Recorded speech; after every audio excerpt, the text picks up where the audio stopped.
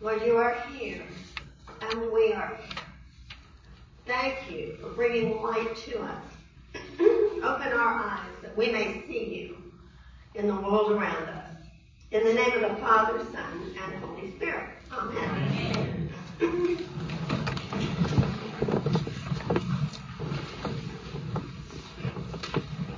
Okay. I want everybody to close their eyes and keep them closed.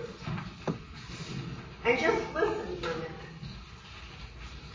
It's dark. You're in a very dark space. You don't have any light with your eyes closed. You don't have any way to know how to get around. If you keep your eyes closed and you had to get out of your pew, you probably would do it with your hands stretched out in front of you to make sure you didn't run into anybody or trip over anyone. It's a very stressful way to live, being in the dark.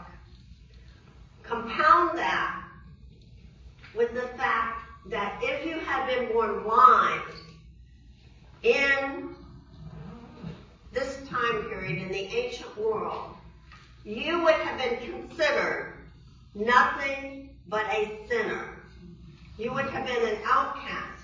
Not only is your world dark, it is empty as well, because few people would want to be your friend. You would be a beggar, sitting by the side of the road, hoping that someone would give you a few coins so you could live another day. You can open your eyes. That is the world of the man born blind in today's reading.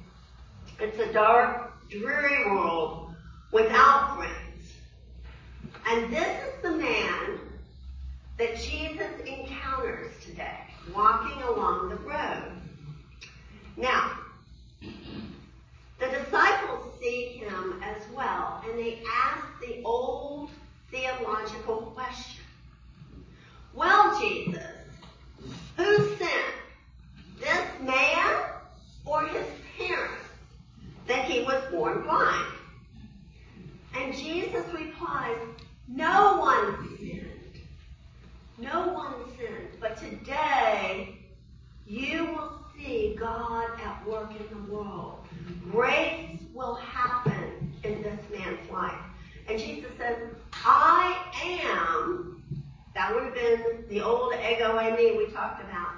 I am the light of the world. So, he is the light bringer, both spiritually and physically. Now, this encounter is far different from the ones that Jesus had with Nicodemus and with the woman at the well. He doesn't ask the man if he'd like to see. He just walks up to this man. And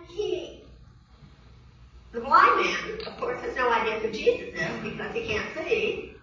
And he takes and spits in the ground and makes mud and puts it on his eyes. Now, obviously, the blind man can't see him do it, but he's feeling this experience of having something put on his eyes. And Jesus is going to tell him, I want you to go to the pool of Siloam and wash it off. He doesn't say, I want you to go to the pool of Siloam, and when you wash it off, you're going to be able to see. He just says, I want you to do that. Go to the pool. Go wash in the pool. Now, think about it. If you were that man, would you do it? Or would you just brush the mud off your eyes, not knowing who had spoken to you? You don't know the person, and now you have to make your way in darkness to the pool. But our blind man does that. He goes to the pool of Siloam and he washes.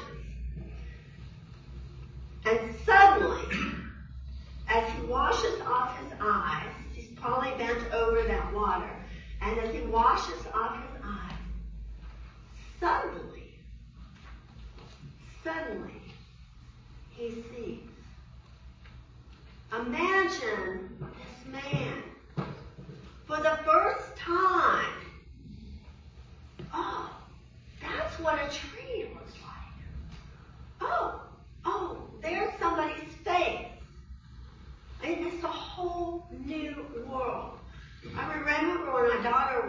daughter was about 9 years old, the music teacher said, I think this child needs glasses because she can't get on the right line of the music. And we took her in, and she got glasses, and she walked out. True story. First thing out of her mouth was, oh, there are leaves on a tree. She just thought a tree was just a green thing. She had no idea about the individual leaves. That's what this man is experiencing. Things he has never seen, hasn't been able to imagine. And he's looking around him and I just picture him with this big, goofy grin on his face, thinking, Walters, whoever thought this could happen? I was blind, and now I'm seeing everything. I'm seeing everything. And the world is an amazing place. I was blind, but now I see. Now, if there's something to celebrate here, you would think the townspeople would be jumping up and down. Surely he's not alone at the pool of Siloam. Other people are going to be in the meeting. We're not talking about Orlando where everything is all spread out. We're talking about a small town. And this guy with the big goofy grin is walking around saying, oh, that's what hair looks like, And he's excited. And nobody else in the town is excited. I mean, wouldn't you be excited if you saw a miracle like that take place? But they're not. They're not excited. He's the only one celebrating. So, we find out why. How did this happen? The neighbor asked. This man was born blind. He's obviously a sinner. We know that. And now he sees. And the Pharisees are questioning him. And finally somebody says, yeah, he's not really the man. He's not really that man. He just kind of looks like that man. This man's always been able to see. We're trying to get rid of the story. And the newly sighted man says, no, it's me. Me, couldn't see a thing. Put mud on my eyes, washed it off, and now I see. So we have a problem here. It is the Sabbath. You do not heal people on the Sabbath. You don't do anything on the Sabbath. And so the Pharisees get involved. And they said, he cannot possibly be from God because he does not follow the rules. I had lunch yesterday with someone, and she said, we were in the midst of a first conversation, and she said, I am a rule follower. You give me the rules, I will follow. I will break the rules. That's where we need the Pharisees. There are rules. There are strict rules. You do not do anything on the Sabbath. You certainly don't heal. And so they're very upset about this. How could Jesus possibly? How is he not a sinner if he has done this? So they asked the blind man again, and he asked him to tell the story. And so he tells the story, and once again about what's happening to him, and they said, well, who do you think it is? And the blind man says, well, he's surely a prophet. And they go to the parents. They say, is this really your son? Because it can't be your son. It's the idea, but we're not getting involved here because the Pharisees have made it very clear that if you step out of line, you're not welcome in the temple or the synagogue. So they're not going to get involved, even though it's his son. So they return to the man again, and they say, give glory to God. Because he's, we don't know where this man came from that touched your eyes. So give glory to God. And it was very odd that you do not know where this man came from. He has performed this amazing miracle, and you do not know. And he begins to defend Jesus. So the Pharisees Pharisees saying, well, you don't have anything to teach us because you're a worthless sinner. Get away. Go away. So, finally, Jesus has heard that a man has been attacked by the Pharisees, and he goes to the man and he says, do you believe in the Son of Man? And our healed, sighted man says, who is he? And Jesus says, I am he. He says, Lord, I believe. A confession of faith. A man born blind, but now he sees. And he sees Jesus, who made it possible. Now, we do not hear another word in Scripture about this man. But I'm going to suggest to you that he, in his big goofy smile, keeps going around telling everybody about what happened to him. About this man Jesus, and about meeting him, and about what Jesus is, and who he is. I mean, you can't keep that to yourself.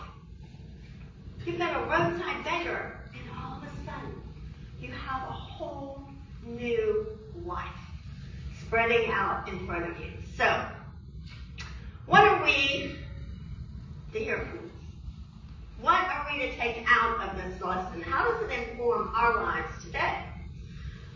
And I'm going to suggest to you that each of us here has a story to tell.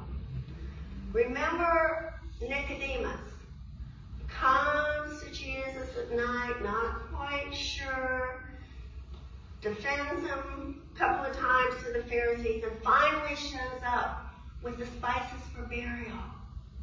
His story is growing and expanding and being obvious to people around him.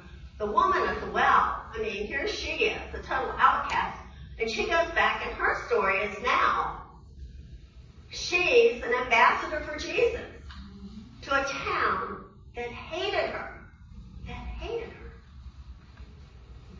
And our blind man, think about his story. Every time he sees something new, he's going to be like, wow, a miracle has occurred in my life, and I know who did it. So, you have a story, I have a story. Sometimes our stories are really happy. Sometimes our stories are sad. Sometimes our story needs to be told to somebody else who is either happy or sad or bereft or lonely. What has God done in your life? How did he bring light into your world? How do you tell your story? So, not only is it important for us to share our journeys of faith, but as we do that, we grow deeper in faith, and we see people around us coming into faith. So, with our stories, we bring the light of Christ to the world. Now, there's another aspect that I think we don't spend much time on in this story. And that's nobody was celebrating with this man. Ho-hum, another miracle. We need to celebrate. We need to celebrate what God has done in our life. We need to celebrate what he has for us in the future. We need to live with enthusiasm, with celebration, and enjoy and spread what we have been given. Because, honestly, it's all great. You didn't earn it. God just gave it to you.